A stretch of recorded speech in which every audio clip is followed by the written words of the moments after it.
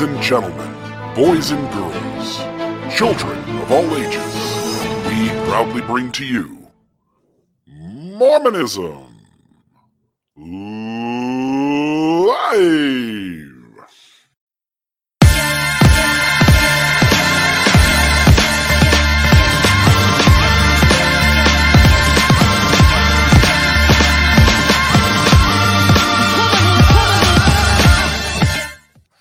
RFM, here you and I are again. We are back, ready to do some rocking and rolling. What are you thinking, my friend?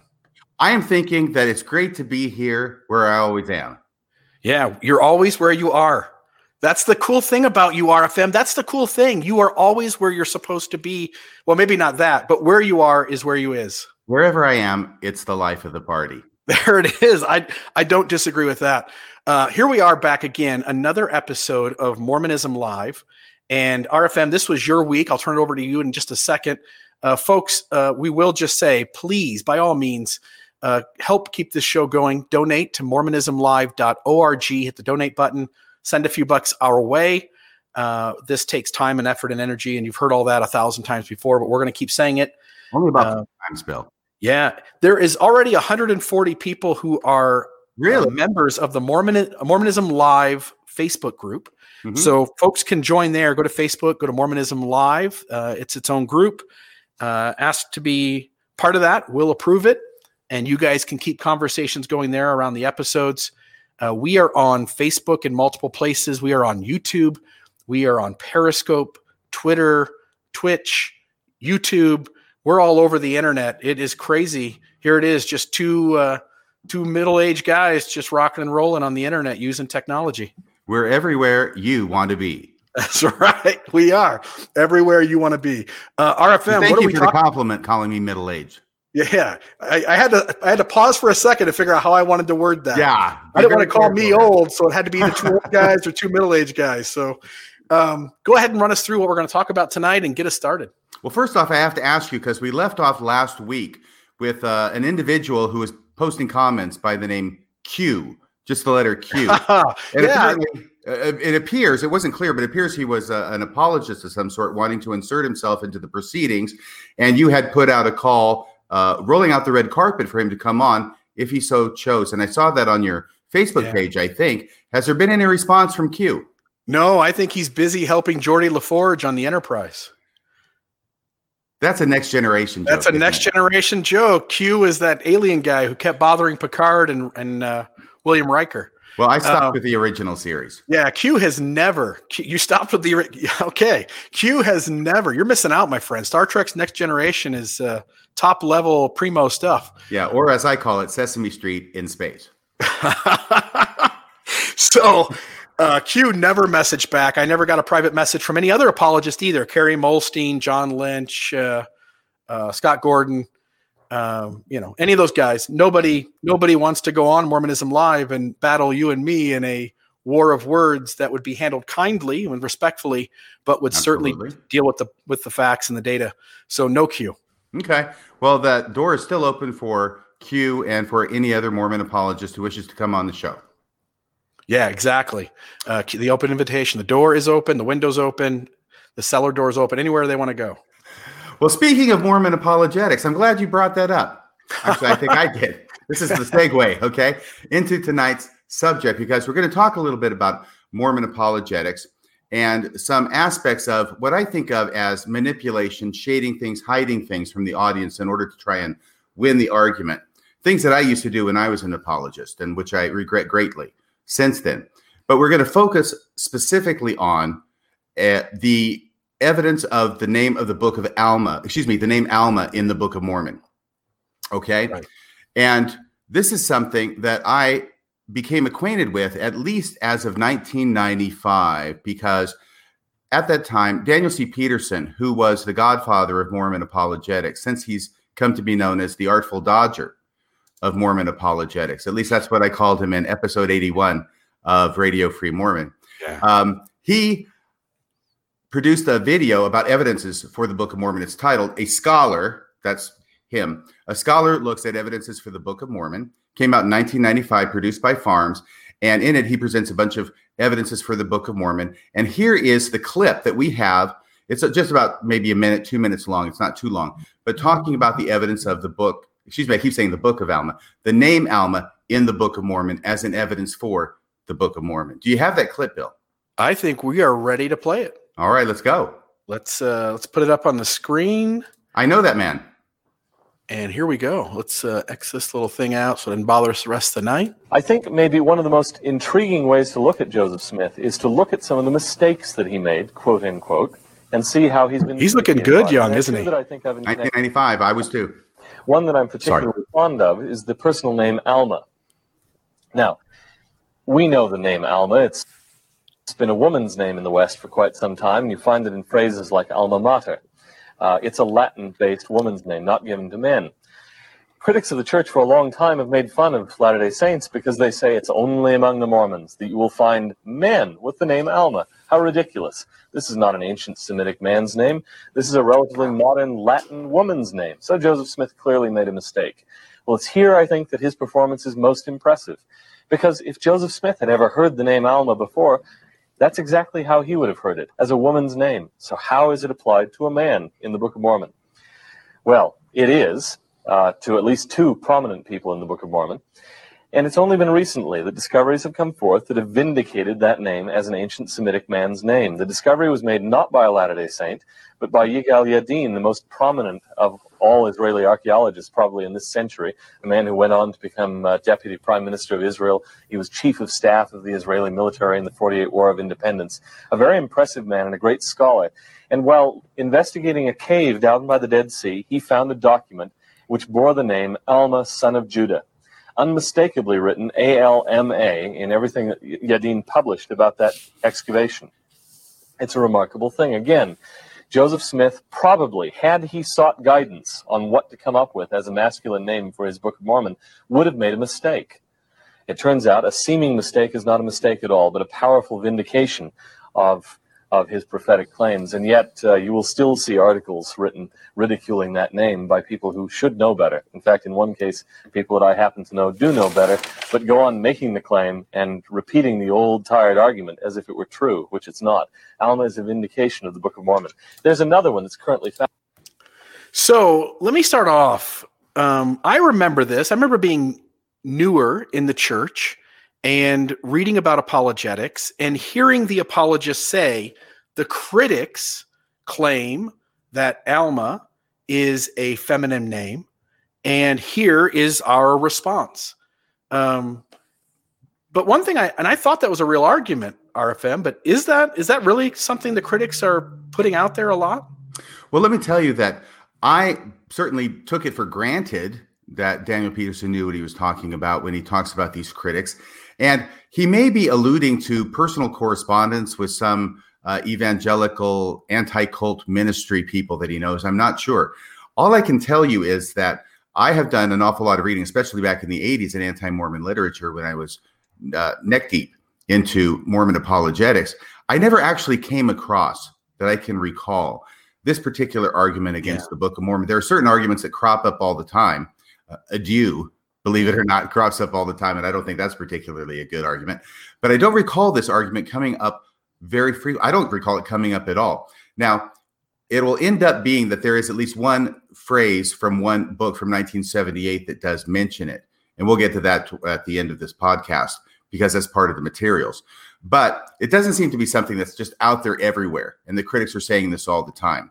It seems to be almost the case where and I don't want to state this too broadly because I haven't read every single piece of anti-Mormon literature in the world, but it seems almost like we're creating a straw man of sorts, that there's these critics out there that are laughing uproariously about the Book of Mormon and saying, Alma, it's a feminine name, it's a Latin name, and how stupid of Joseph Smith to apply a Latin woman's name to a man in the Book of Mormon.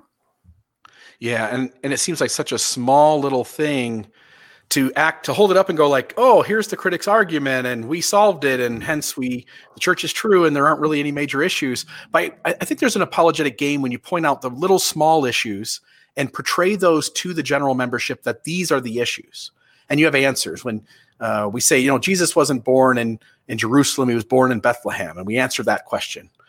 which is another one that the apologists like to bring out. When you make it about small things, the average member has no clue that there are really big issues out there that have real big problems with them. Right. And I almost sense a little bit of, remember the Fair Mormon video that we talked about in episode 1 of Mormonism Live, where they mischaracterized Jeremy Reynolds in the CES letter as saying that Joseph Smith translated the Book of Mormon using a Ouija board.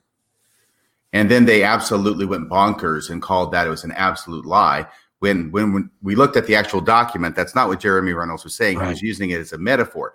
Right. So there is this aspect to it, I think, of creating something that's really focused on by the critics, really something that they are frothing at the mouth about, and maybe to a certain extent overinflating the strength of the argument that the critics are making in order to come in and save the day and show how wrong those stupid critics are. Yeah, absolutely. So having said that much, I had this videotape. This is a VCR tape, by the way. That's why it looks the way it does. I got it from Farms back in 1995. I played it a number of times. One of my very, very favorite evidences for the Book of Mormon was this name, Alma, because the way it's presented here, it's astonishing. It is absolutely astonishing. It's a wonderful argument. It's a very, very neat evidence, and I thought so for a long time. By the way, parenthetically, there are still a couple of things that Daniel Peterson is not mentioning in this video, which I found out later. First off, he's full of details about the different offices that Yigael Yadin held. He has all those off the top of his head. What he's not telling you is that this document that was found that has this name Alma ben Yudah in it is actually from the 2nd century CE. In other words, it's about 130 years after Christ. So this is part of issue. It's part of the Bar Kokhba rebellion. This is the second Jewish rebellion after the first one. Didn't go very well. They tried again under their leader named Bar Kokhba, and this document is from that time. It's dated to around 130. I keep trying to train myself to say CE instead of AD. But so in other words, it's over 700 years after the last contact point that the Book of Mormon peoples had with the Hebrew culture when they left Jerusalem around 600 BC. So there's a huge divide of time there. Now, it's still a name and it's still something, but I noticed that Daniel Peterson does not mention that it's 700 years after the fact. So that's one thing. Another thing is he makes it really clear that the strength of this argument is that this name Alma is a name that is not given to men. He mentioned that. I was writing down notes of his quotes. And he also said about Joseph Smith, if he ever heard the name Alma before, he would have heard it as a woman's name. Okay. That's the power of the argument. That's really the strength of the argument, that he would have no idea that Alma would ever be a man's name. Nobody he knew would be named Alma. If he knew anybody named Alma, it would be a woman. And here it shows up in the Book of Mormon as a man's name. What is he thinking? Well, Look at the Bar Kokhba document. We have Alma as an ancient attested Semitic name. Now, if you'll hang on just a second here. Excuse me. So here's what happened. I just want to tell this story. I told the story originally back in episode 41 of Radio Free Mormon, which was June of 2017, by the way. I went back and I looked. But I'm going to say it again in case nobody heard that one or you forgot it, because this was very significant to me. As I said, I thought this was a very important evidence for the Book of Mormon. And I started hearing, and this was be around 2006. It would have been before 2007. I'm virtually certain of that. I can't swear to it, but I'm virtually certain of it because I've been giving a lot of thought to it. That'll be important here in a second, the date. I was in contact with Daniel Peterson through a message board, private messaging. And I had been hearing this scuttlebutt, this rumor that actually there were men named Alma in Joseph Smith's day, which was very disconcerting to me, because it seemed to me that this would really undercut the strength of this evidence of Alma in the Book of Mormon, if that were true. And I contacted Daniel Peterson and I asked him if he'd heard about this and what he thought about it. Well, his response surprised me for about 3 reasons. Number one, because he was aware of it. Number two, because he justified himself in making the presentation that we just saw in 1995 and in other places. He gives presentations everywhere. This one's recorded. He justified himself in making that argument the way he made it by stating that he wasn't saying anything that wasn't true. Okay, double negative. He wasn't saying anything that wasn't true. And third, that he felt that the point was just as strong anyway, even if there were men around Joseph Smith's day and time who were named Alma. At that point, I think we agreed to disagree, because I walked away with two big takeaways from this. Number one, I felt that this really severely undercut the strength of the argument. It wasn't something I was going to be making anymore, because if I knew, which I did now, that there were men in Joseph Smith's day named Alma, then that's an obvious other source for the name Alma, which is just as likely, maybe more, but just as likely as him coming up with an ancient, authentic Hebrew name, that he puts his name in there from his environment. The second thing that happened was that the status of Daniel C. Peterson in my eyes, which had been very high up to that point, diminished somewhat, because I felt like he was not being totally upfront and honest in his presentations to know evidence and facts that undercut his presentation, but intentionally not mentioning those to his audience in order to make his position seem stronger than it was, and that he knew it was. Your thoughts about this, Bill? Yeah, so my concern would be, as you're pointing out, which is that Dan Peterson and lots of other apologists, and we'll show a few more clips here in just a moment, lots of other apologists would also trump this argument out. And I've heard this evidence, which really is kind of turned around, and we'll talk about this later, but it really is kind of turned in a way that really isn't appropriate it is not appropriate to use it as. And they tout it out there as evidence of the church being true. And it's not just something that was done back in this 1995 clip that we just watched. It's much more modern use of this argument and current materials on apologetic sites. And once we show through, as you talk about and as I talk about throughout this episode, as we show that this really isn't an appropriate way to form this argument, there are lots of fallacies being used. My hope is going forward that within apologetics, that apologists will start to be more honest, especially as folks like you and me hold them accountable. And so I just want to say, this is such a small issue, but it's representative of 100 other issues. And when you see the games that are being played here, you can start to apply that kind of understanding to other things going on in apologetics within Mormonism and religion at large, by the way. Right. So I went to all that length to try and date this as best I can to prior to 2007, because in 2008, Daniel C. Peterson was presenting at BYU at the Education Week. And as part of his presentation, he says the following, and we have the clip for that too. This is much shorter, by the way. Here we go. Two male characters named Alma appear in the Book of Mormon. And of course, this seems to run counter to what we might have expected. If Joseph Smith knew the name at all from his environment, he would likely have known it as a Latin woman's name. Many will recognize the phrase alma mater, that means beneficent. Would likely. Recent documentary finds demonstrate, however, that Alma also occurs as a Semitic masculine personal name in the ancient Near East, just as it does in the Book of Mormon. That's how quick it was. So notice once again, he says about Joseph Smith, if he ever heard the name, he would have heard it as a female name.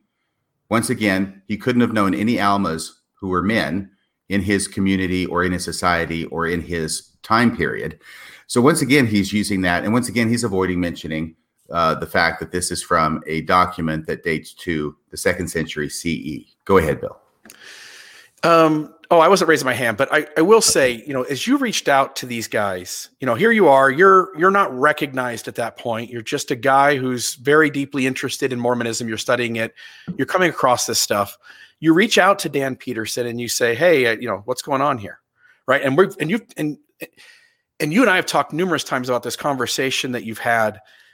It just bothers me that once the record has been straightened out, once the apologists have the data in front of them, so many times the response that the apologists give continues to be used even though it doesn't hold up anymore. And it was just interesting here. Here we are, 2008 with Daniel Peterson. And you thought the year on the first one was 1995? It was. I looked it up. Okay. And so here's 2008. And they're still saying it. And you and I were talking this morning. You don't know exactly what year it was you had this conversation. No, but pretty sure, because I did the research that I sent you, pretty sure it must have been before 2007. Yeah. So here is Dan saying it again. And notice he says likely. Joseph Smith would have likely only understood Alma as a female name. Again, when we choose our words carefully and recognize that this person talking is trying to manipulate the audience into seeing something as evidence when it's really a big nothing burger. And we'll get into why that is. But it does strike me that here we are, 2008, after there's been corrections made to this man, and he's still saying the same argument. Right.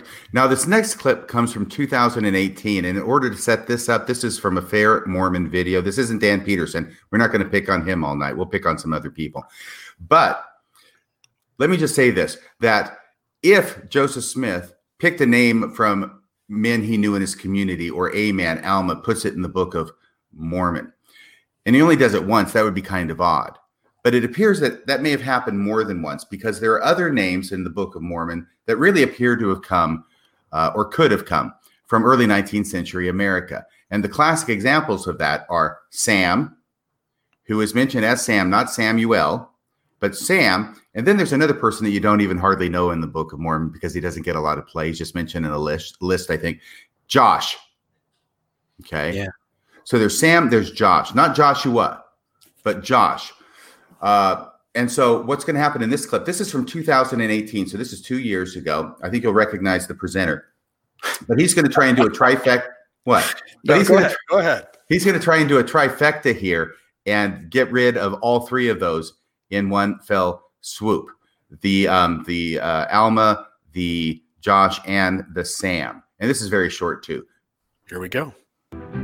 Fortunately, several categories of evidence provide additional confirmation that its names are authentic.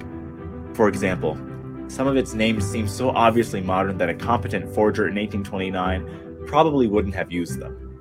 Early critics mocked the names Sam and Josh because they sounded too American. Likewise, the name Alma has been criticized because although it was commonly seen as a Latin-based female's name in Joseph Smith's day, it's used as a male's name in the Book of Mormon. Subsequent discoveries, however, have upended these criticisms. Sam and Josh happen to be Semitic names found on artifacts that date close to Lehi's day. They are short names for Samuel and Joshua. Likewise, Alma is attested as a Semitic male's name from both before and after Lehi left Jerusalem. The fact that some people have thought these names were obviously fake makes their authenticity all the more significant. Another line of... Thank you for playing that. So Yeah. You see how they want to take care of all three of those? We're not going to go into Josh and Sam at this present time, but I wanted to put that up there to show that Alma is still being used. 2018 is the date of that video. And also, once again, notice this connection that the allegation is made that critics deride the name Alma because it's a Latin-based woman's name. Every time that Daniel Peterson has written or talked about it, I have failed to see any kind of a source note to that.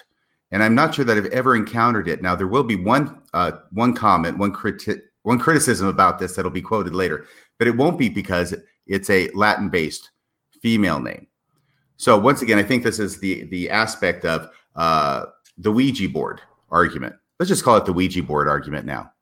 Yeah, and I'll just mention this. I've never heard, I've been reading Anti-Mormon and Faithful Apologetics since 1996.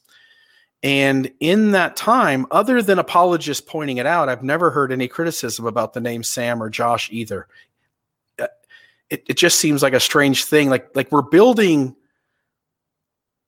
these clips or this audio or these material on Fair Mormon, as we'll get to later, around these small issues that really aren't, even for the ex-Mormon or the person who has deep questions and doubts about the church, this is never going to be the issue that anybody leaves over. Right. But there's so many criticisms of the church, whether made at one time, made 200 years ago and not since, or whatever, that you can spend all your time, if you're very careful, you can spend all your time responding to these minor points and ignoring the elephant in the living room, because you never have time to get to that. Yeah. Yeah. Very much so. So do you have this article by Terrence Zink? Is that the next thing that's up? Yeah. So we can put that up for people. Let me see if I can make it a little bigger and make it take up a little more of the screen for folks. That would be great. This is a relatively brief article. It's from the year 2000. It was published. Where was it published again? Was that Farms? at the time, or was it BYU Religious Studies is where it's posted. Looks like maybe it was in the Religious Educator, Volume 1, Number 1, year 2000. Okay, are you able to? Okay, that's probably about as big as you can make it. So you see that it's really a very short article. Basically, what Terence Zink is doing is he's documenting the fact that Alma has been found again. All right, but this time it's not in the 2nd century CE. It's basically in the 3rd millennia BCE. Gotcha. Yeah. So this is at Ebla and on tablets, and they found things that they think are LM or LMH. Once again, I'm using my cursor on it, which you can't see in the audience. Sorry about that. But he wants to document this, that we've got Alma being used 20. Well, let's see. Alma shows up in the Book of Mormon at around 179 BCE. But let's just go to 600 BCE because that's when they leave, all right? That's their last contact with the Hebrew culture. Other than that, they're completely alone and separated from the Hebrew culture. So they've got one from 700 years after it, and now they can add one that is, let's see, 2200 minus 600 would be 1600 years before it. So this name is attested 1600 years before they left Jerusalem in the Book of Mormon. So we have Alma a long time before Lehi left Jerusalem, and we have Alma somewhat of a long time after Lehi left Jerusalem. And frankly, I'm not an expert in ancient history, and somebody can correct me on this, but I think this is a long time before the Hebrews even existed as a society. This would be proto-Semitic, I would think. But it's important that we document it, okay? And the one reason I wanted to bring this up was not only because of that, but also because of some other things that he says here in the last paragraph. Right there, okay? Because Terence Zink indicates that the strength of this argument about Alma being an ancient name is really hinged primarily on the fact that Joseph wouldn't have known anybody named Alma, any man named Alma in his community. He says, of course, can you read this? Sure, I can read it. Yeah. Of course, the occurrence of the name Alma in sources outside of the Book of Mormon does not necessarily prove that the book is true, especially since the time separating the text in which the name is found is very great. Thank you for that admission. Go ahead. Yeah, and it would be like if we had a name today that was relatively new, and I don't know, maybe somebody can put a comment out really quick and come up with a name. But let's just Georgino. Let's say Georgino starts to be used today. It doesn't mean that we can go back just because it's used today. It doesn't mean we can go back 200 years and say Georgino even existed as a name for a human being. New names for human beings are being created all the time. And so we really have to recognize, again, I think this is good enough for the apologist to at least be on the defensive and put some end to this criticism that really doesn't exist.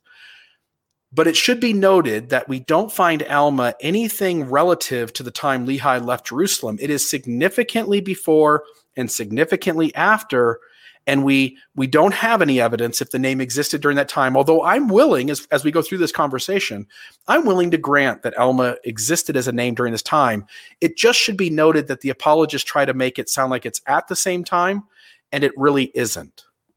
Right, and certain names have more staying power. For example, we'll get to a little bit of documentation about the fact that Alma was a man's name in Joseph Smith's which is the big place.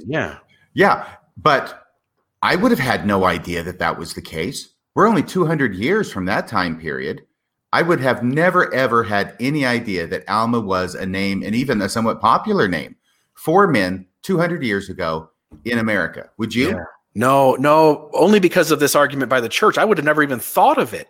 No. If apologists hadn't told me that some critics say this, and here's their response, I wouldn't have even known one way or the other what Alma's name was. I would have assumed it was a male name since it's in the Book of Mormon. Right. And my point being is that some names have staying power. Other names come in and out of usage. And Alma, 200 years ago, went out of usage to the point that I don't know anybody who's ever heard of a guy named Alma. Minus Mormons. And I'm sure there's a Mormon or two named Alma. If you take all Mormons out of any data, how many Almas are there in the world today? I don't know. Maybe a few overseas. And again, it's a female kind of overseas name, but maybe. Mm-hmm. Okay, so that we've. I'm sorry. Was there another point in this paragraph that you wanted to talk about?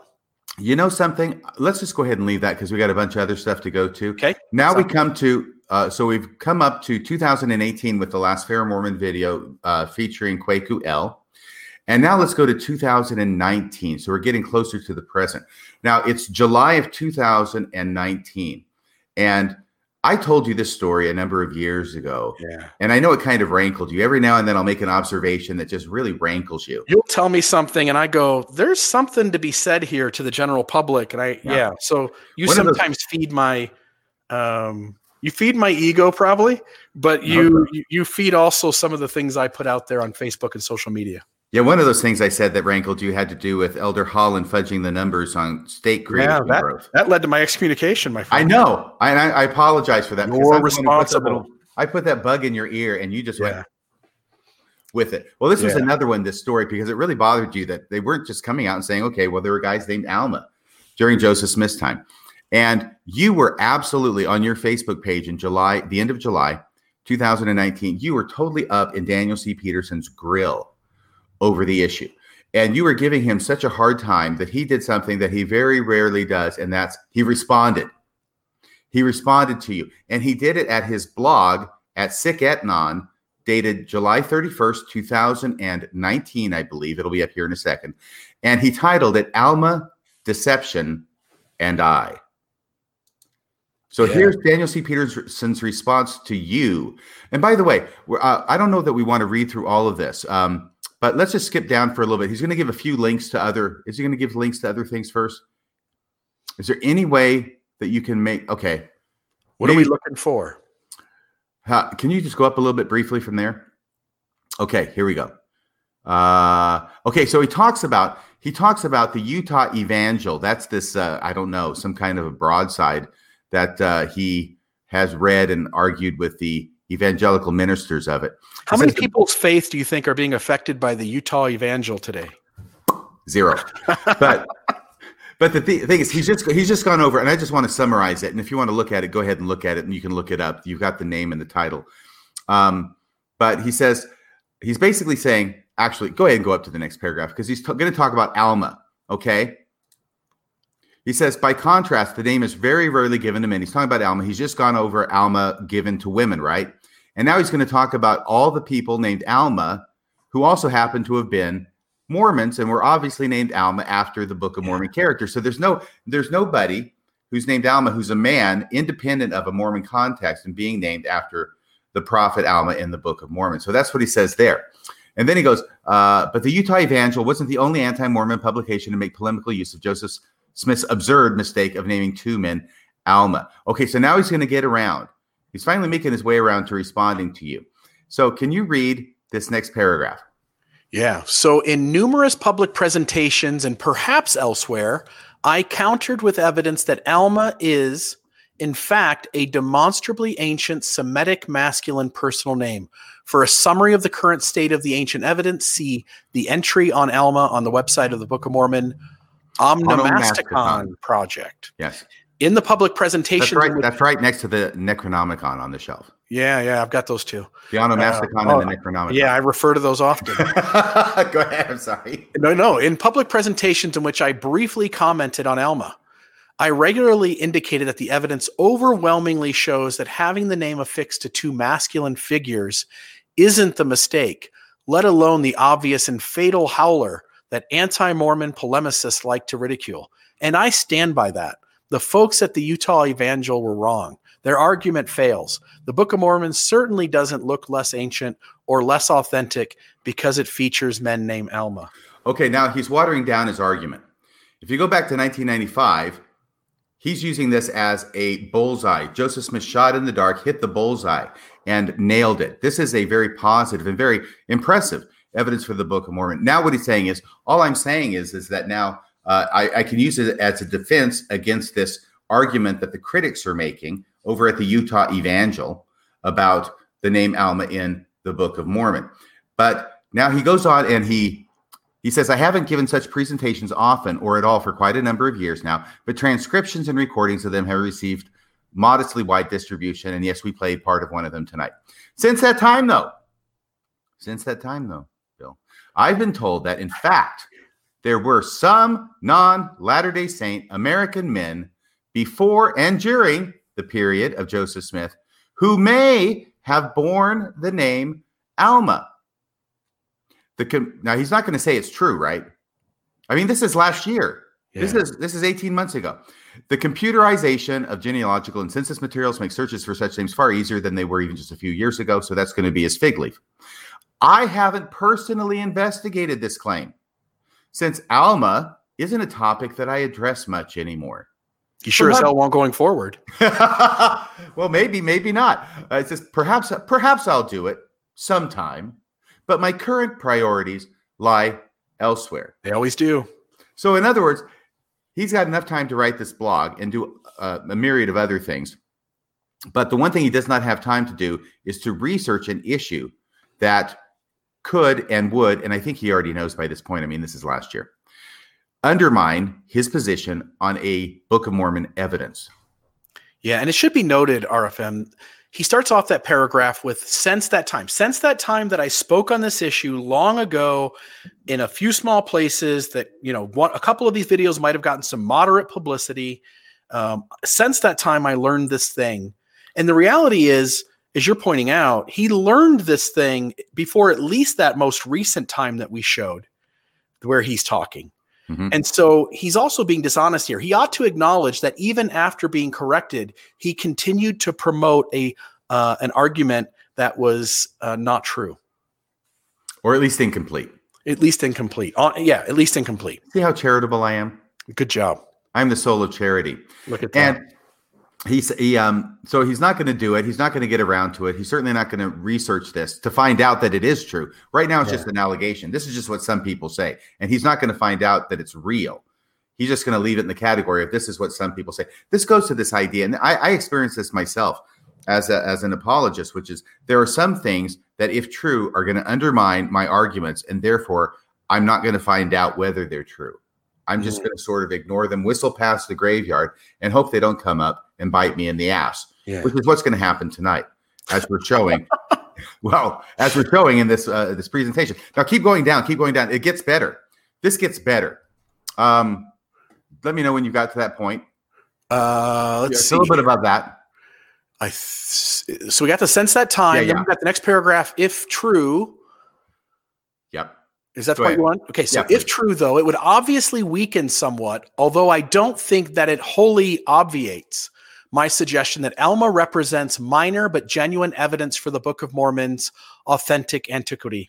Can I stop there for just a second? Oh, please do. So if Joseph Smith uses the name Alma, and Alma is understood by some people that maybe it's just a female name, and we learn that it is a male name in his Joseph Smith's current day, in his milieu, then it doesn't matter where else we find Alma. It is plausible, reasonable, logical that when you take all the data in hand, that Joseph Smith very well could have gotten Alma from an ancient context, and he could have gotten Alma from a modern day, and we'll learn here soon, possibly even a Palmyra neighborhood. If that's true, then the issue becomes a wash. Neither side is really evidence of anything anymore. Right, I agree. And notice also how he's downplaying this. If you go back, I'm not asking you to, but you can do it when you're watching this on a rerun, members of the audience. If you go back and you play how he presents this in 1995 with how he's presenting it now he's characterizing it as a suggestion that Alma represents minor but genuine evidence for the Book of Mormon's authentic antiquity. It's so small now. It's just a tiny little thing. Back in 1995, this was the bullseye that Joseph Smith hit while shooting in the dark. Now it's looking a lot more like maybe a coincidence. Maybe he hit the broadside of a barn with something. Yeah. And it's not looking anywhere near as impressive. So now he's downplaying its significance. And I think that's because he's recognizing the fact that he may have overplayed his hand earlier. So he says, go ahead and keep reading from wherever it was you stopped. Yeah, but I would want to know how likely Joseph Smith would have been to know of men named Alma. How common was the name among males in early America? See, he still is playing it like, look, guys, it wasn't used much. And he's suggesting it. He's using words carefully. And the reality is he's also acknowledging, again, he doesn't want to do the work. He's afraid, and I have to believe, he's afraid of what comes out of this because, as we'll see in a little bit, other people did do the work. And it wasn't that hard to do. But he is using words in a way to tell his readers that come on, guys. Like maybe it was used. I don't know. I don't have time to look into it. But how much would it have been used? Not that much. So it's probably not even really a counter argument. The thing that occurs to me right now is that he's also tipping his hand that he actually does know that Alma was used as a man's name in Joseph Smith's time. Because what he wants to know is not whether it was used as a man's name in Joseph Smith's time. He wants to know how likely would Joseph Smith have been to know of men named Alma. Yeah. Not whether they existed, right? Yeah. So I think we're seeing his true colors here. How common was the name? Well, he's assuming the name existed, so he already knows it, apparently, and etc. And he finishes off here. Did certain regions favor it more than others? If so, where? In places with which Joseph Smith was familiar? ? If you are honestly interested, as he obviously is, in whether Alma is an actual evidence for the Book of Mormon, why are you not doing that research yourself? Daniel Peterson. Yeah, he's done so much research on things, and so have all other apologists when it comes to evidences, right? We've chased down Nahum. We've gone everywhere to do everything that we possibly could as an evidence. But when anything comes out that is a critical piece of data that goes against the truth claims of the church, everybody pretends they're too lazy to look into anything. Yep. And now I want you to read this next paragraph and read it with emotion because he finally gets to you. Okay, is this I address this? Okay, yes. I address this topic because I address this topic now because somebody challenged me yesterday on the matter. Somebody named Bill Reel, by the way. Accusing me of lying. A deliberate deceit, because in the presentations that I used to make, in which I would devote perhaps a minute or two to the name of Alma. Now, he watched those and looked and see how long he talked about it. He didn't just guess. A minute or two to the name of Alma, I failed to mention the fact, again, I'm assuming it to be true, that at least a few early American men bore that name. I wasn't, of course, seeking to deceive anybody. I was speaking honestly, as I routinely do. He routinely speaks honestly. Yeah, but not always, apparently. No, on the basis of the information that I had at the time. And in any event, much of my argument remains quite unaffected. And as we'll show throughout the night, there is no argument. The evidence is just a wash. This is a nothing burger. Nobody's criticizing the church this way. Nobody's leaving the church over this. And anything the apologists do doesn't add anything that makes evidence that the church is true. Right. And I think, as you put it in our prior discussion, that really no critic of the church should be using this, assuming how much they ever did, which was very little, if at all, using Alma as a woman's name as a criticism of the Book of Mormon, because we know about, the Bar Kokhba document, right? Yeah. On the other hand, apologists really shouldn't be using this as an evidence for the Book of Mormon, because we know about all the guys named Alma in Joseph Smith's day. It is a wash, I think. Now, can you go down to the comment section? Don't leave that yet. Yeah. I'm getting to put it up right now as we're talking. So this is where it really gets funny. The first guy, the very first comment, it's like he was waiting. I don't know who this Dr. Detroit is. I love Dr. Detroit. Dr. Detroit, I'm a big fan of you.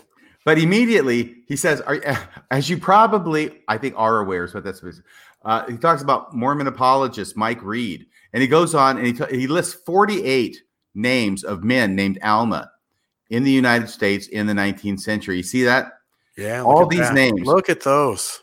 And so Daniel Peterson goes ahead, and you can find all those in more detail and look at them closer on the actual blog post, assuming it's not deleted shortly. In fact, I'll share the link here with everybody in the comments so they can go check out this blog post. Okay, now notice what Daniel Peterson's response is. Okay, he says, I wasn't aware, and I certainly wasn't aware in the early 1990s.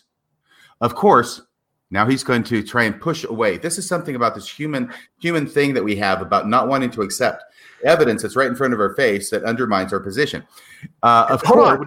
Didn't he speak in 2008 on this? Oh, yeah, he did. That's right. So hold on a minute. He says, I certainly wasn't aware in the early 1990s. Again, you mentioned this several episodes ago in one of our conversations, that the apologists are always trying to create as much distance between the thing they did, the thing they said, the lie they told, the deception they put across, and now when you're correcting it.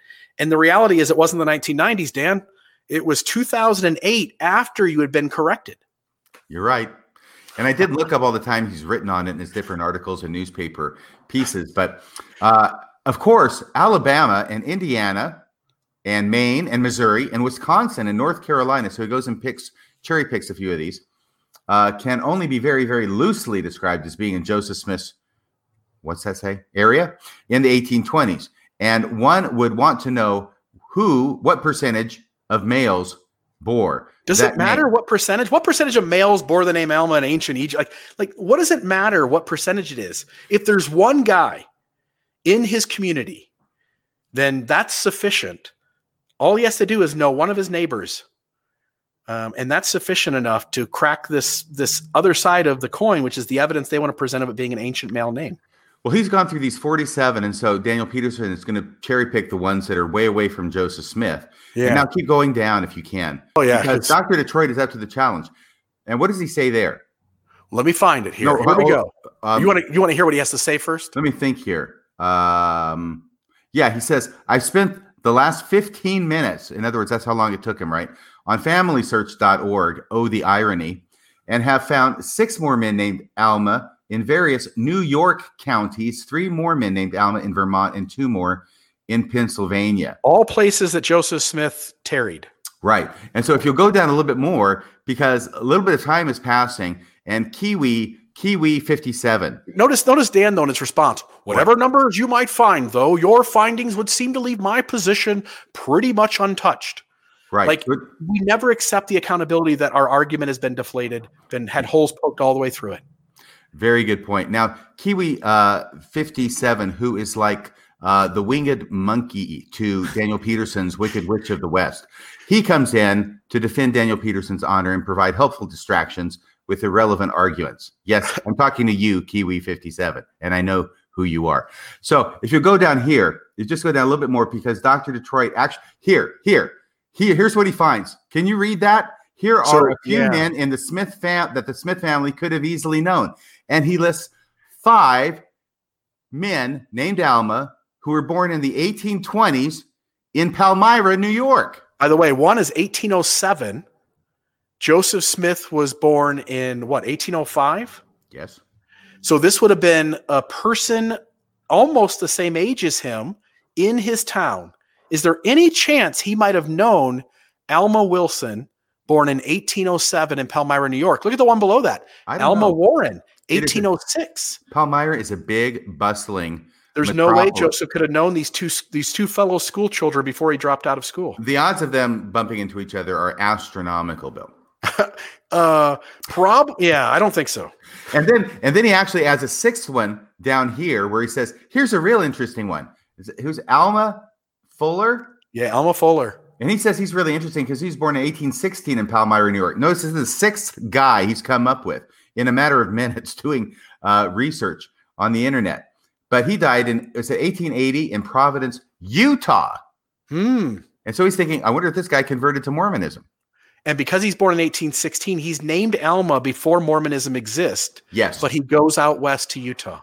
Yes. So this guy, Dr. Detroit, comes up with no less than 6 men, boys at the time, named Alma in Palmyra, New York in the 1820s. Yeah. So no, it wasn't just Indiana or Missouri. It was actually in Joseph Smith's hometown, his home village. Now, hold on. Now, does Dan jump back in and address any of that?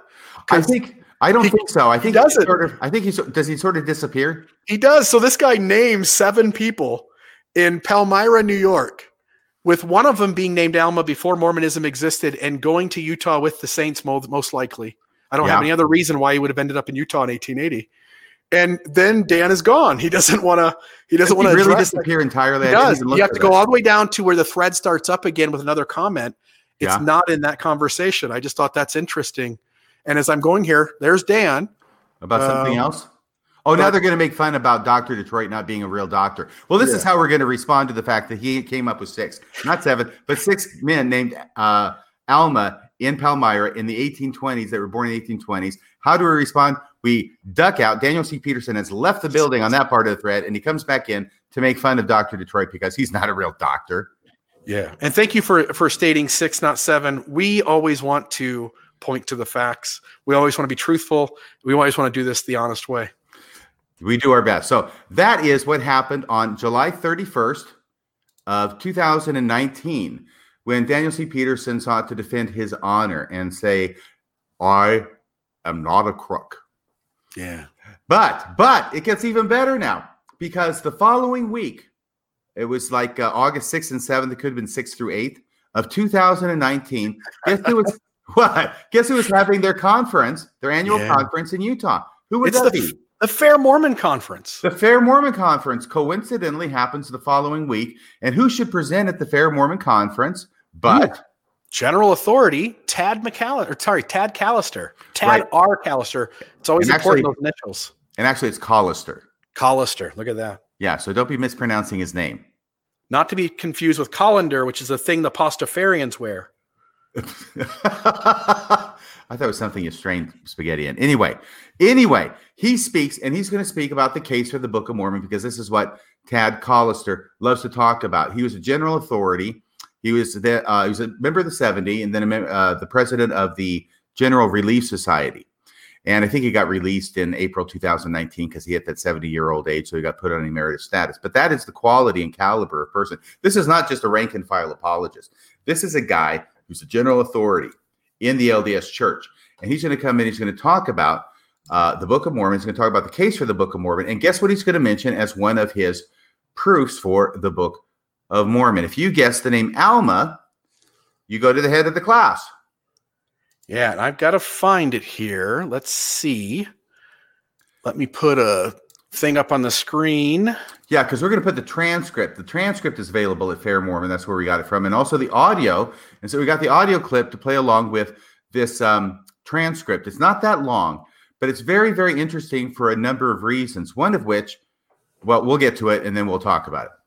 Okay, I will play it, and I'm going to put it down below a little bit so that we can see the words up as well. So there's the talk. Here's my Audacity program open. Let's see if this makes some sound and we can hear this. Okay. Alleged striking clock number 3. Alma as a man's name. For many years, critics claim to have found another ticking clock. The Book of Mormon refers to 2 male prophets by the name of Alma. Alma was considered, as you know, a female Latin and Hebrew name, not a male name. In fact, one critic sarcastically wrote, quote, Alma is supposed to be a prophet of God and of Jewish ancestry in the Book of Mormon. In Hebrew, Alma means a betrothed virgin maiden, hardly a fitting name for a man. But the day of truth came. In 1961, a deed was found in Jerusalem dating to the early 2nd century AD. At least it gives the The date. deed was signed by Alma ben Yehuda, which means in Hebrew, Alma, the son of Judah. Joseph was either inspired once again or a very, very lucky guesser. Some critics now claim that the earlier critics were wrong, that Alma's name did exist as a male name at the time of Joseph Smith. But in either case, they have confirmed that the Book of Mormon revealed a correct usage of the name of Alma. He says things here that contradict each other. And I'll be honest, this kind of pissed me off a little bit. You and I were talking this morning. I'm a little pissed at how manipulative this is. Save project. No, here we go. We'll get rid of that. Whatever do you mean by manipulative, Bill Reel?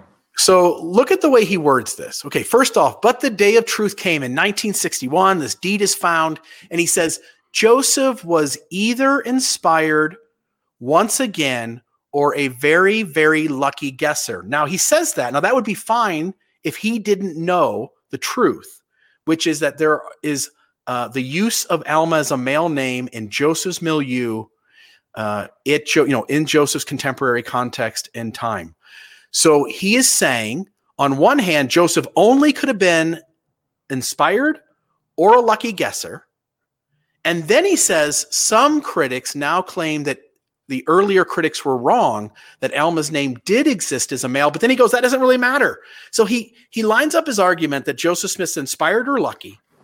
Then he admits that he could be not inspired and not lucky, but just using a male name from his area. And then he does it with this, and that whole Mormon voice. And Joseph Smith was so inspired. Like Mormon leaders talk in this thing. It's almost like they get lessons on how to use elevation emotion to build spiritual or something similar to spiritual experiences in people. So he then goes on and says, some critics now claim all he has to do is admit the truth, which is Joseph Smith's use of the name Alma is not necessarily ancient. that there are males in Joseph's contemporary context that have the name Alma. And it doesn't matter if only one critic knows that or if 10 critics know it. The facts are the facts.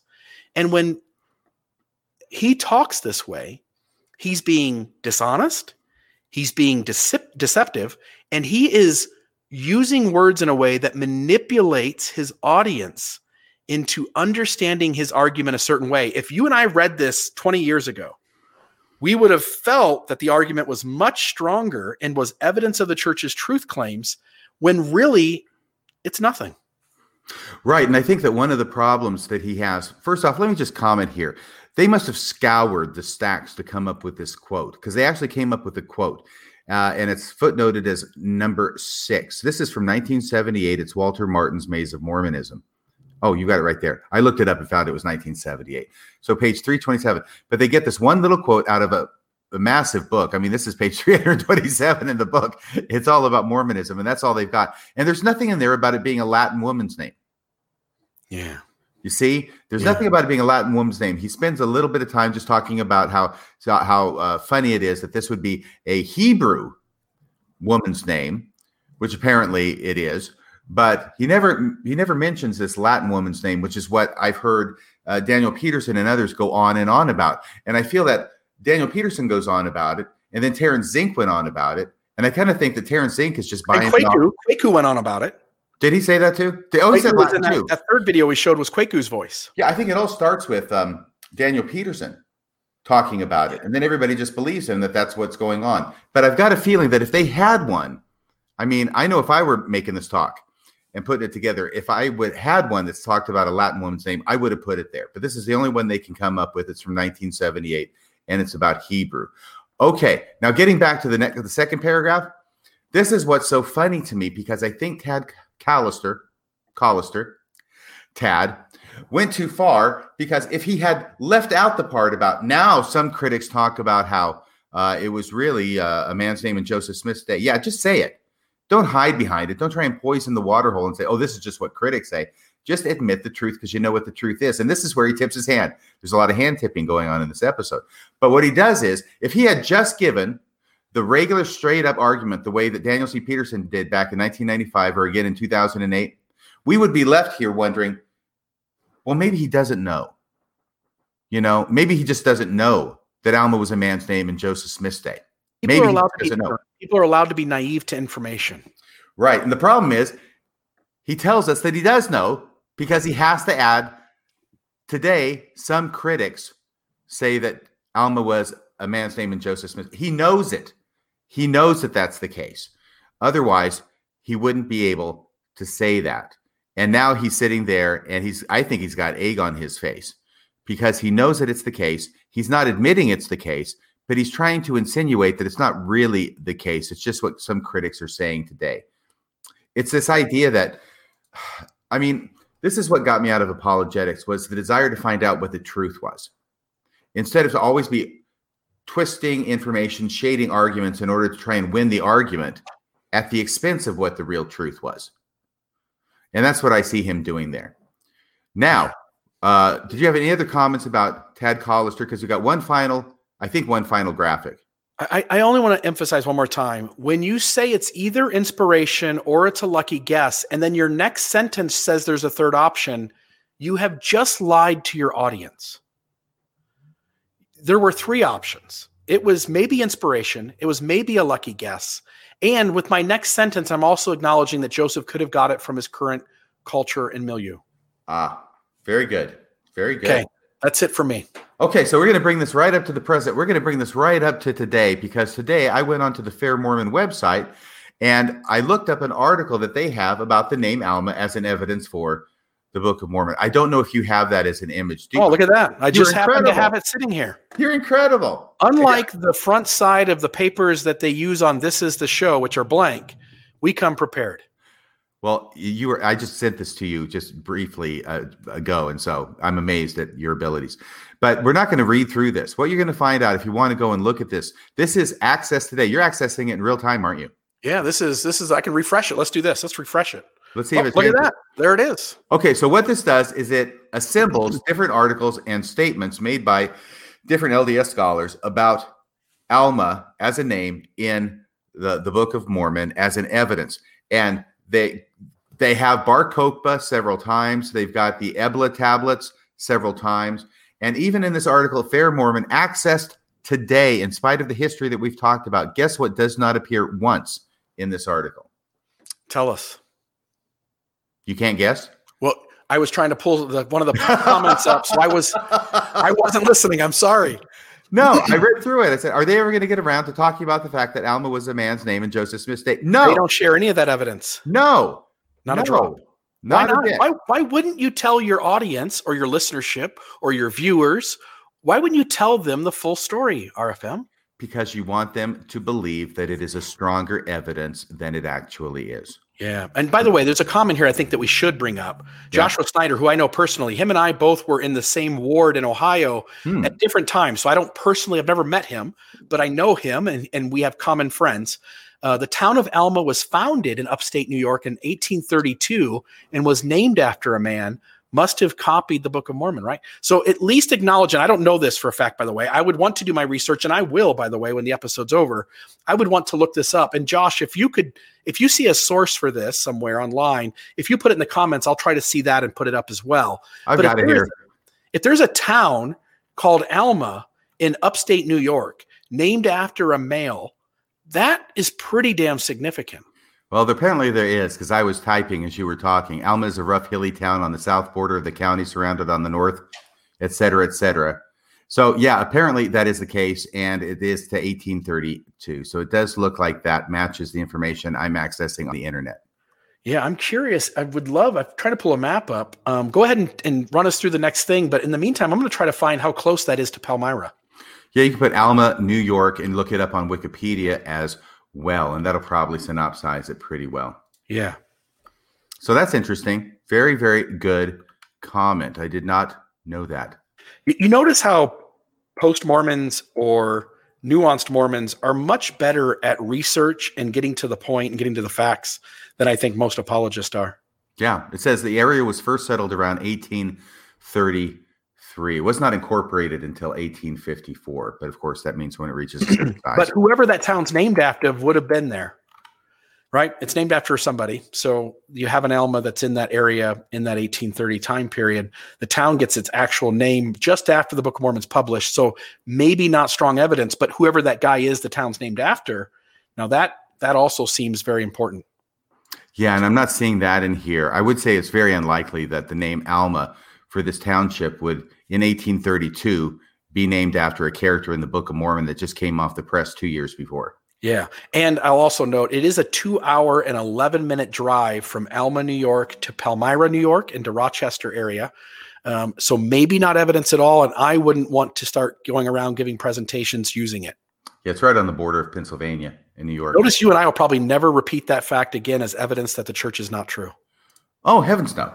Yeah. No, but it's very, very interesting. And what it does is it helps us to understand that Alma is not, unfortunately, the bullseye shot in the dark by Joseph Smith that I was led to believe originally. Yeah, absolutely. Okay, so I think that catches us up to date. Did you have anything else you want to say about that, or did you want to open up the lines? No, let me put our banner up and give people the telephone number. By the way, there was a little fact here that you and I have known for a long time, which is that Dan Peterson, just a fact, I'm not trying to make fun of Dan or anything like that. Dan is often referred to in critical circles as Taper Dan. I've called him that before because it's a joke. It's kind of a funny thing that in Mormonism, we've claimed before as a faithful response that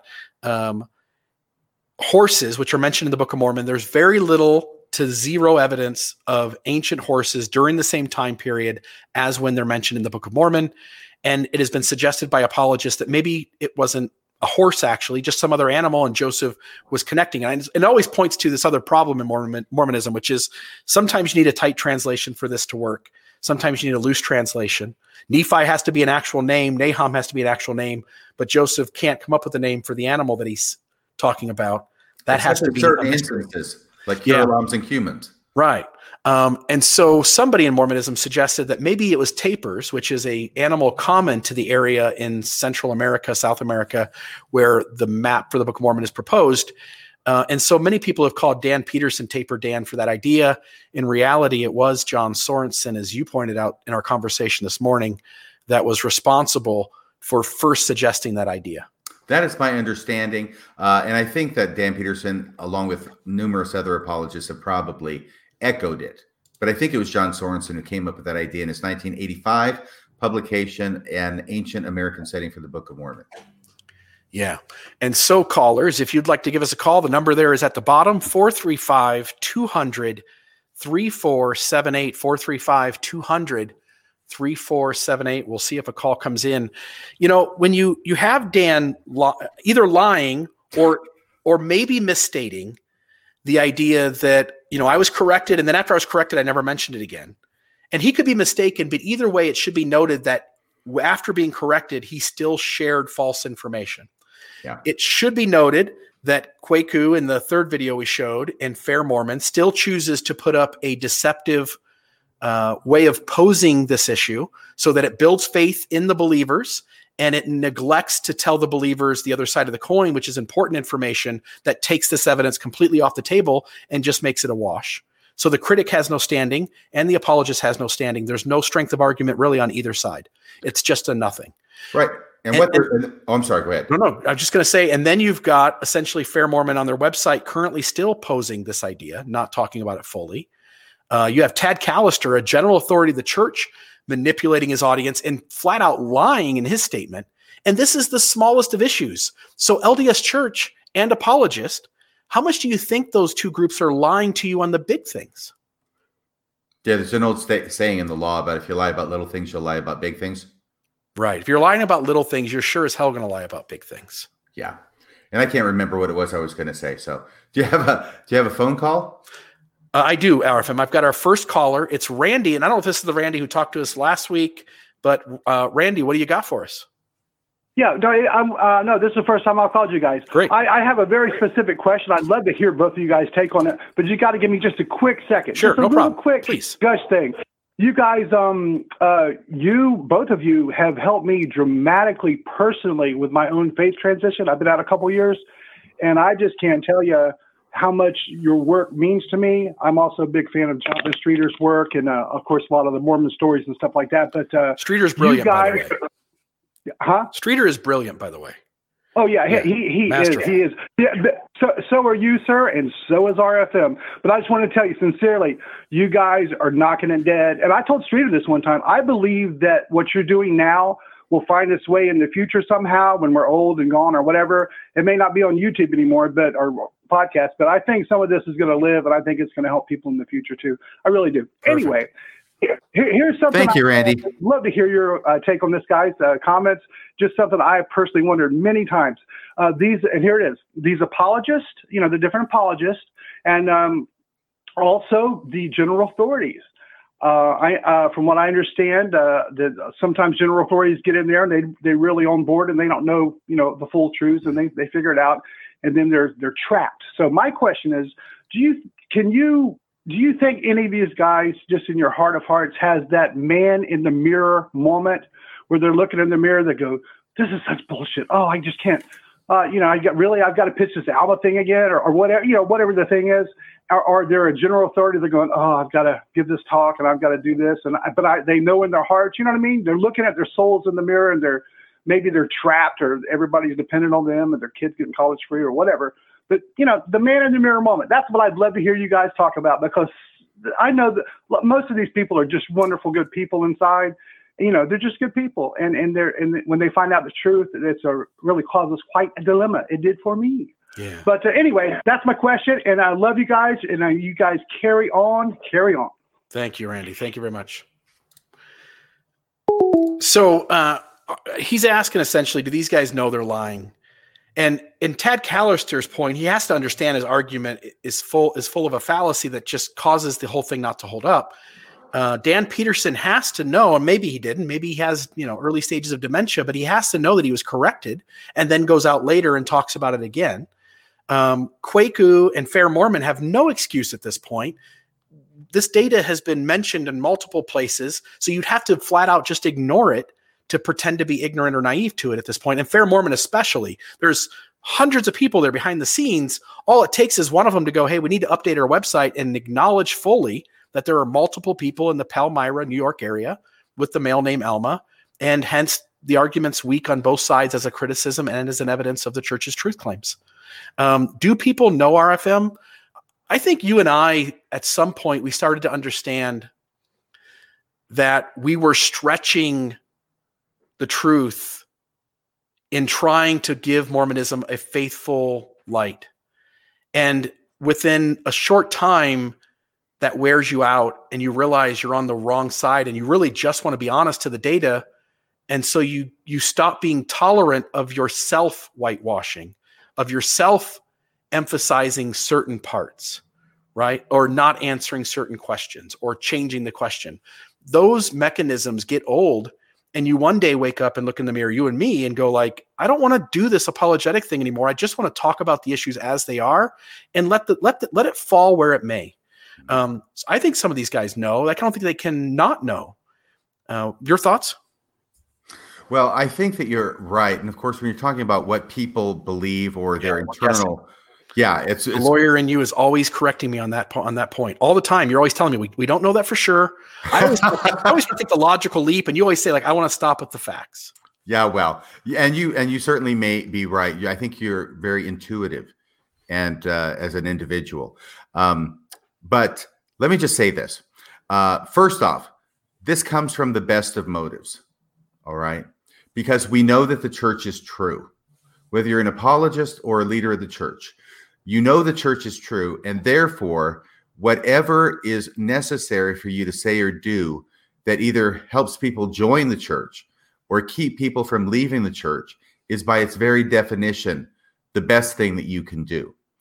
And it doesn't make any difference if you have to shade things, if you have to omit things, if you even have to lie. And that's kind of rare because I think they don't really like to lie. They like to try. One guy, he's got some jowls. He likes to lie, but he's done it on multiple occasions. Okay. Yeah, I don't want to go down the wrong road here, RFM. So I know you're going to get me in trouble. You're going to get me in trouble now. But it's possible to get carried away, and maybe Elder Holland gets carried away or has the gift of the blarney more than other apostles. But the whole idea is this, is that, you're doing something that isn't technically ethical, but you're doing it for the best reason. So therefore it is ethical. And I also think that psychologically speaking, it is possible for a person, I've certainly experienced it, to know something and at the very same time about yourself and what you're doing, to know something and also to refuse to know that thing. Yeah. That we are able to, the human mind has this amazing capacity to rationalize our behavior and justify it and come up with reasons why it's acceptable. And I think Mormonism gives a great opportunity for that. Are there general authorities? I have no idea. All I know is that there are general authorities such as Hans Mattson, we'll take him as a case in point, who was general authority, who we know lost his testimony of Mormonism. It was certainly very public.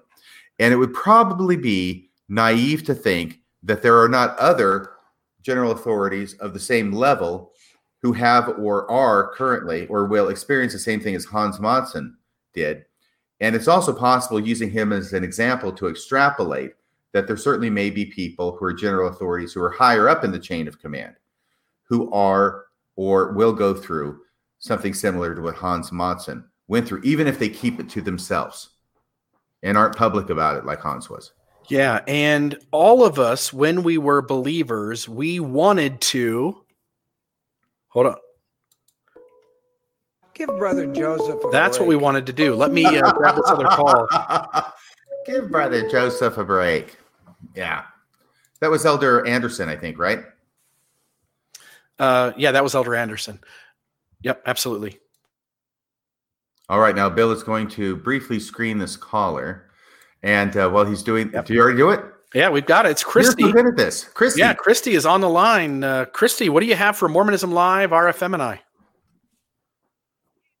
Okay, so my husband and I are big fans, and we've been talking the last few days about what could they do instead of lying? What should they do to move forward in a maybe psychologically healthy way for the members that are still in? I can answer that question in 3 words.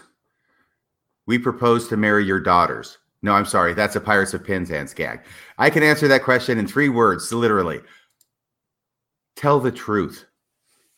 That is what people want. That's all they want, is to be told the truth. Yeah. And even if the truth hurts, especially when the truth hurts, that's when people respect you for telling it. We know that from our interpersonal relationships. It's easy to tell the truth when the truth is good.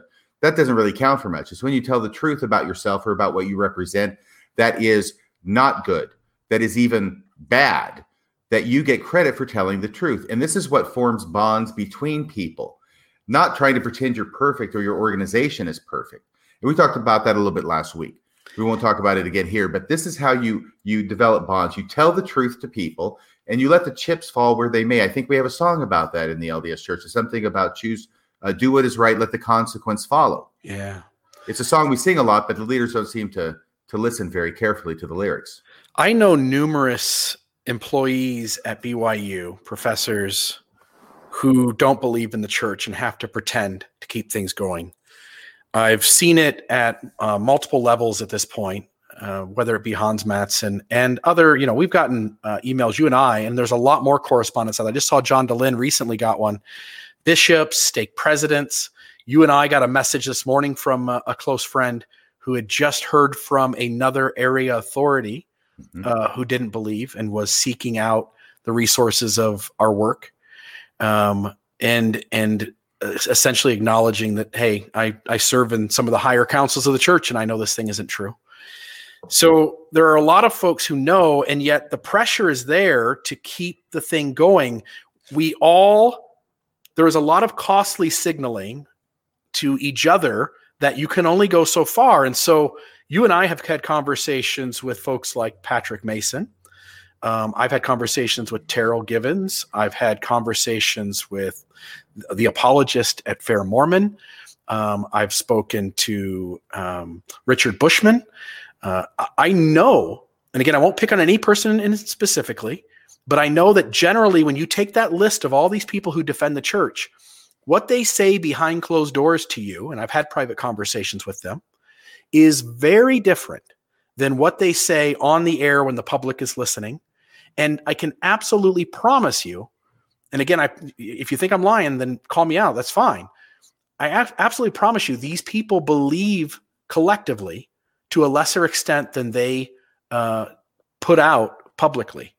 And they acknowledge to a stronger degree the messiness in Mormonism when they don't think that those conversations are going to be shared beyond. And by the way, church history department as well. I've had conversations at the church history department with church historians that also have indicated that if they were having a private conversation, they would go much further in describing the problems they have with Mormon history and its theology.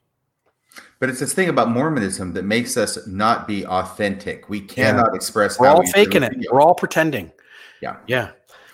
I was just in a hot tub last night with a couple of friends, and we were talking about, like, Mormons never get into a deep conversation. And it's because every deep thing, sexuality, conscious altering drugs, I'm not a good father, I'm not a good husband, I'm not a good wife, I'm not a good mother, I'm struggling with this, I'm struggling with that.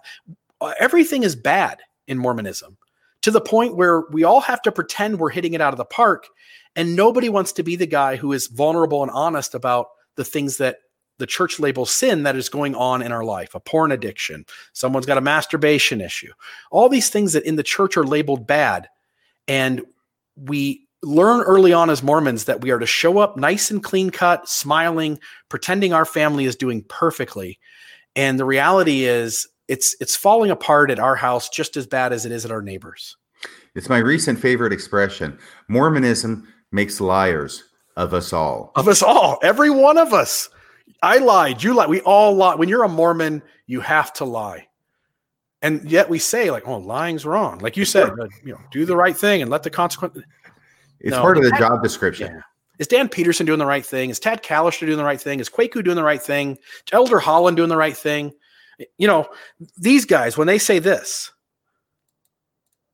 I think we'd also have to be honest. There may be some of these questions that there is no answer to. Yes, those I think would be the ones we avoid. Those are the questions we'll avoid. We're going to avoid the hard questions. And Fair Mormon does it. Kwaku does it. Tad Callister does it. Dan Peterson does it. Hell, you can't be an apologist for the church unless you're as nice as Jim Bennett, and then you get picked on, and kicked down the street. You can't be that nice and honest. By the way, I understand Jim Bennett is still a little bit sore and walking funny after the last time you kicked him down the street. Well, that started off slow and gentle, and it ended up being a lot stronger at the end. I would certainly recommend people go check out that 7-part conversation. Oh my gosh. Any other callers? Nobody else has come on since we started talking this last go around. Oh, here comes one right now. Give me 1 second.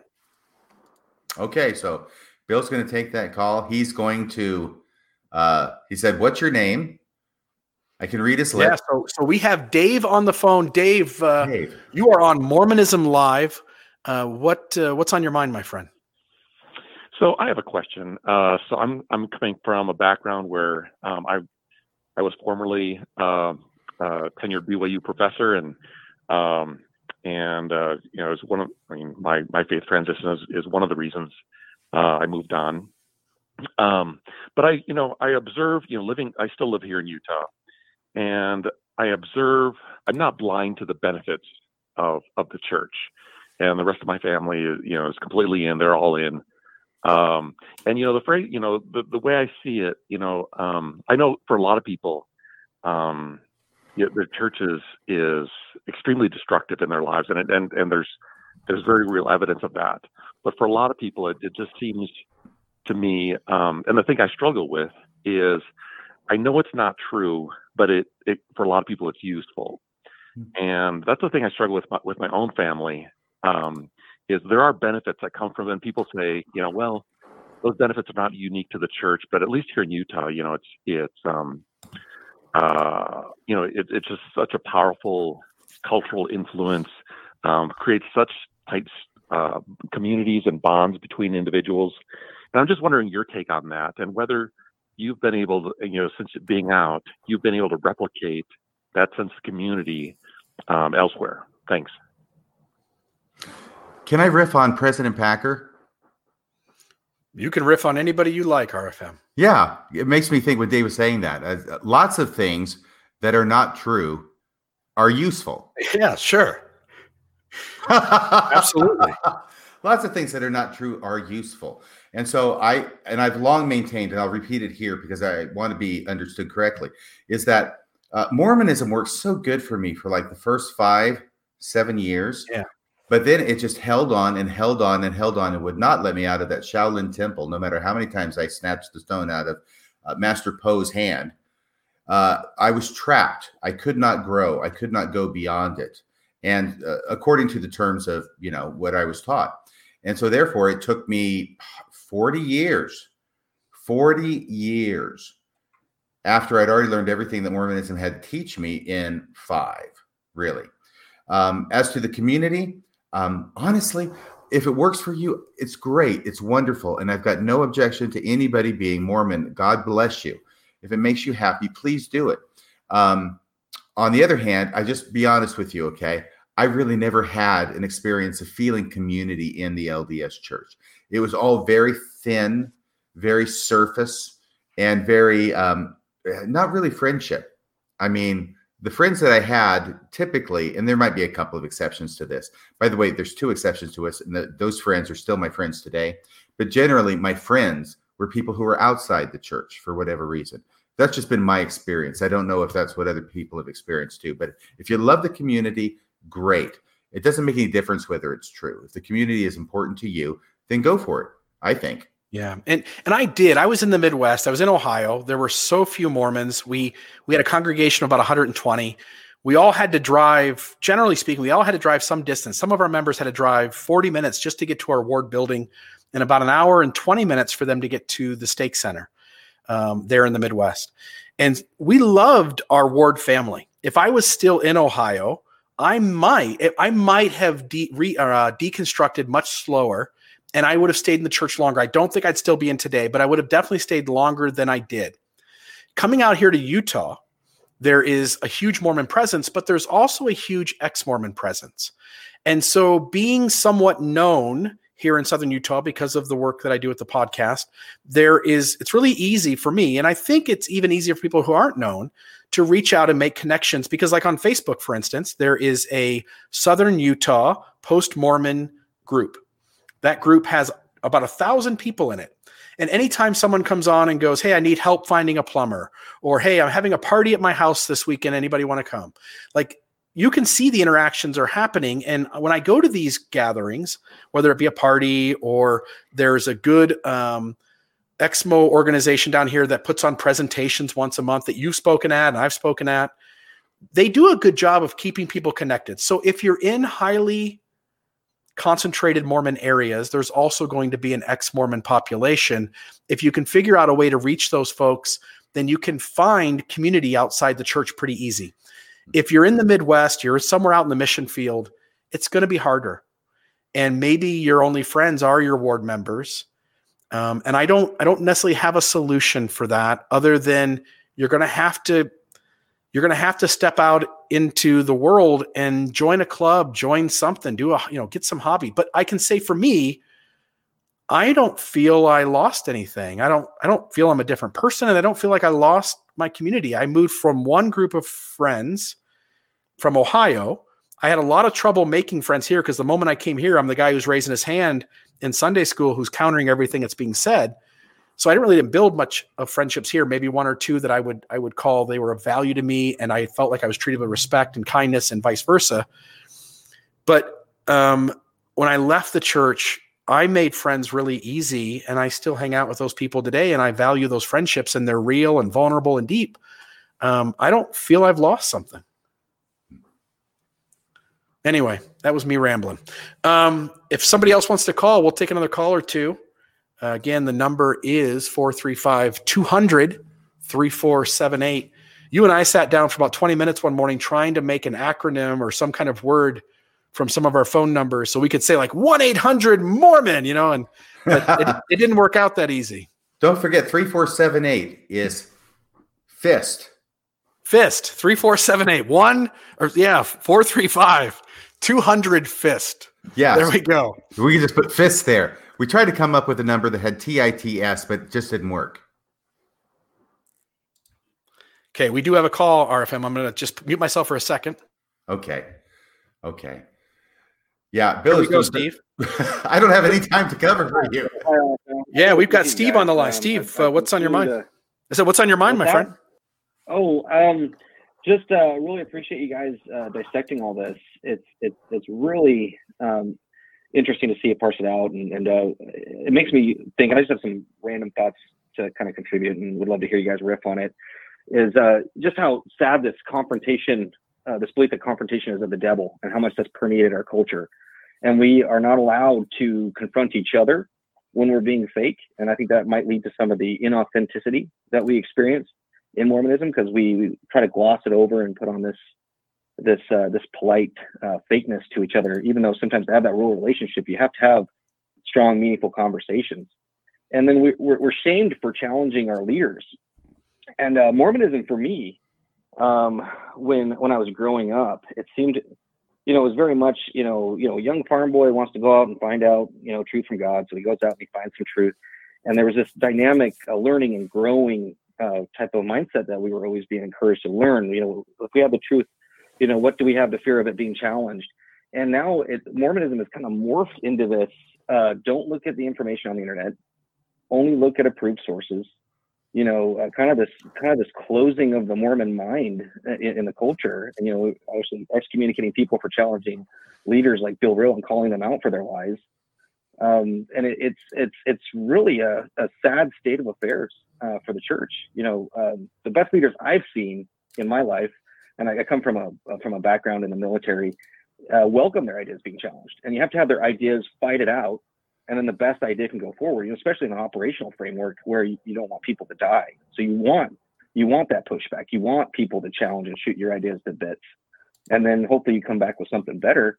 But, our leaders won't even exhibit the courage of like an author who goes on a book tour and takes his book around to different colleges and has college kids kick back and tear their ideas apart. And then they refine their thinking. But our leaders won't do even that, and it's a sad state of affair for Mormonism. And I appreciate you guys kind of tossing it out there, even though I don't think anybody's listening. If we could see some courage from the leadership to actually, go out there and be scrutinized a little, we'd probably get some better decisions being made up there in the ivory tower. Yeah. Thank you. I can guarantee you that we're being scrutinized and monitored by at least one general authority, who is the head of the Strengthening Church Members Committee. Yeah, you gave out didn't you give it us phone number at one point on one of your episodes? I think you gave out a phone number to the Strengthening Church Members Committee. That to me was one of the funnest experiences. That was one of the funnest experiences, RFM, I have ever had in my life. Was you get the phone number for the Strengthening Church Members Committee, you pass it out on one of your episodes, and they have to essentially shut the office down for the day because they got like 1,000 phone calls. I laughed. There were like 3 or 4 times during the day I just started thinking about what you had done and just started rolling laughing. I think it's important to know 2 things he said in that previous call. One is that you can't have any anger. You have to be nice in Mormonism. You have to talk like this. This is the voice you have to use. And if you look angry, then you've lost the spirit and you can't be trusted. So there's that idea. And then there's the idea you can't criticize a leader at all, right? Wrong to criticize leaders of the church, even if the criticism is true. Even if the criticism is true, you can't criticize leaders of the church. Did you cut him off before he said, "Luke, I am your father"? Right. It does kind of sound a little bit like that. That right next. Okay. Go ahead. Yeah. So you can't criticize leaders. And so the mechanisms are in place that all of the believers who are naive and think the church is true without problem, they see you being upset. They see you saying anything negative about the leaders as, oh my goodness, look at Gary over there, brother Jones. He's flirting with apostasy. He's over there. He's risking it. You don't want to be like Gary. You don't want to be like Brother Jones. And so there's no way that any of us can ever talk about the messiness of the church, because sooner or later we're going to have some frustration and we're going to criticize the leaders. Yeah, the church is structured in such a way that we cannot say what we really think. I know that there must be a phone call coming in, but I did want to talk about something else that was just mentioned, which is that when I joined the church 40 years ago, this is a powerful church. It said, we have the truth. We can prove the truth. We don't need to be afraid of the truth. The truth will support us. It will not hurt us. And then at the same time, though, my brother joined the Jehovah's Witness. I saw that there was an XJW who just made a comment. My brother joined the Jehovah's Witnesses 40 years ago. I joined the Mormons. My parents were ecstatic. And I read their materials, their Awake magazine, their Watchtower magazine, and I saw that they actively discourage their members from reading or learning about any other church and not being open to other information. In fact, they discourage post-secondary education, why it's so rare that you will ever meet a Jehovah's Witness who's been to college, because that's part of their religion. They don't want their members to learn about things because they think that they'll stop being Jehovah's Witnesses, which happens frequently. But the whole point of that being that I compared Mormonism at the time to Jehovah's Witnesses, and I thought, we've got this hands down. They are scared to death. We're the ones who are bold and confident. The Jehovah's Witnesses are over here shaking in a corner from learning anything or having their members find out anything. And then 40 years go by, and I start to see us being the Jehovah's Witnesses now. Now we're the ones who are in the corner shaking and worrying that the members will find out everything. I mean, the leaders will talk the talk, but they won't walk the walk. They'll say, go ahead and go on the internet, but only look at official church-approved sources, right? Yeah. So it's that kind of thing. Anyway, I just want to make that comment about what that previous caller had said. Do you have somebody else on the line, Bill? Yeah, we've got James. And you want to make this our last call, RFM? Up to you. Okay, we're at 7:55. We've gone about an hour and a half. Let's make this the last call. James, you're going to wrap up the night here on Mormonism Live. You are on with RFM and Bill Reel. What can we do for you? Make it good. Fantastic. Well, I wanted to thank both of you. You've definitely, I think, been a support to many believing Mormons, many Mormons with faith transitions, many that are out of the church. I think it's good to have dialogue and discussion.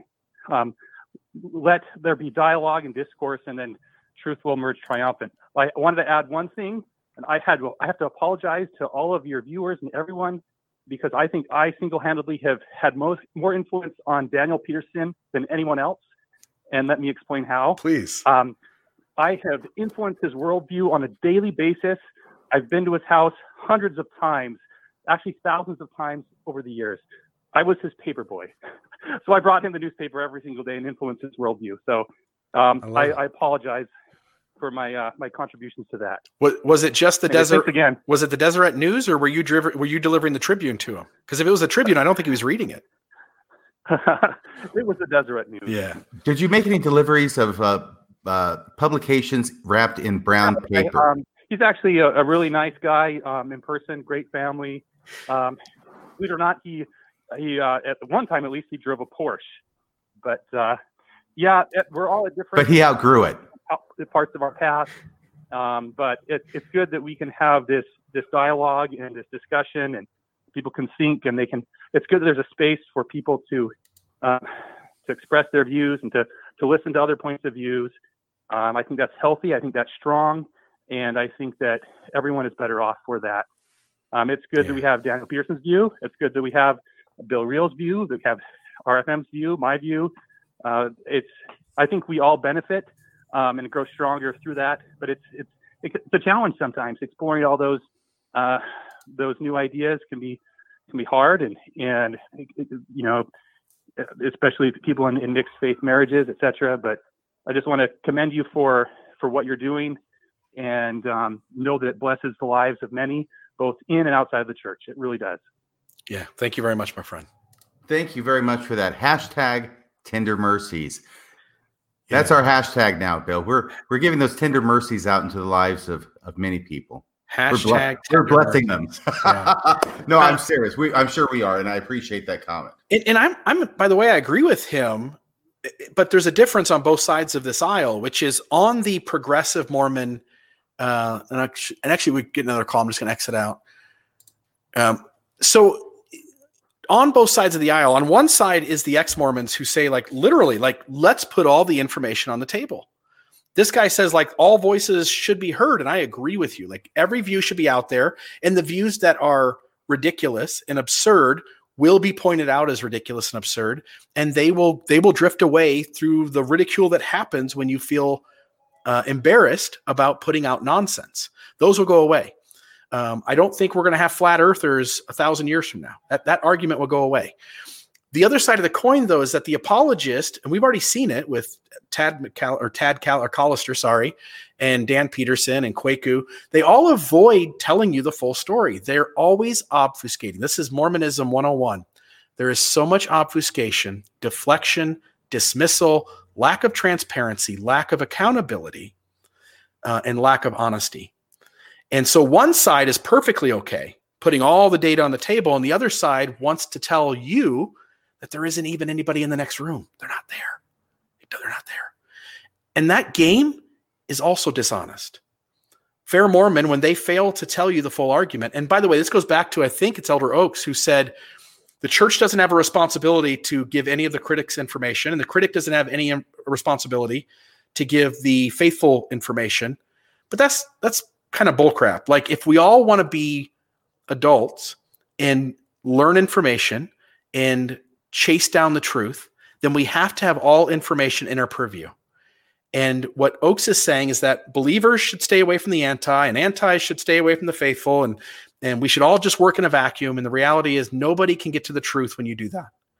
Everybody should have access to the truth. Yeah, and actually, Elder Oaks from the 1980s, I know the quote you're talking about. I used it once in a podcast. It's even worse than that. He says that the LDS Church does not have an obligation to tell both sides of the story. And that's where the truth is. The truth is when you put both sides out there.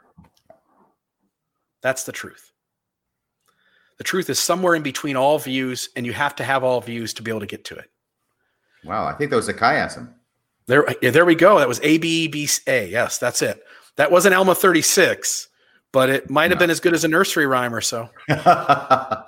Well, so are we done? I think we're all finished. Anything else you want to wrap up with on this topic? I think we blew this one up. Again, just like last week, if you tell this argument again going forward, if you talk about how Alma has evidence of the church being true as a name, a masculine name, just don't.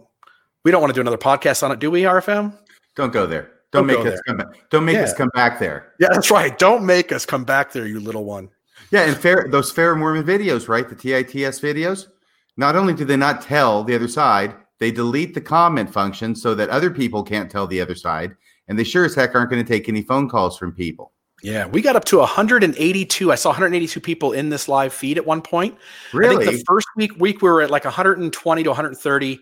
The next week it was like 145. Then it was 160 something. And then today I saw it get up to 182. That's growth, RFM. It's small numbers, but it is growth. We're not 12 million or 15 million, but we're getting bigger. This is like double-digit state creation every week. Every week, RFM, double-digit state creation. That's what we're doing here on Mormonism Live. But everybody, please tell your friends, have them all join, have a Mormonism Live party, although you should socially distance and wear your mask. But have a party over at your house. Tell all your friends, please, so we can increase this number, gathering every week at 6:20 p.m. Mountain Standard Time. Until next Wednesday. Everybody, have a happy new year from Mormonism Live.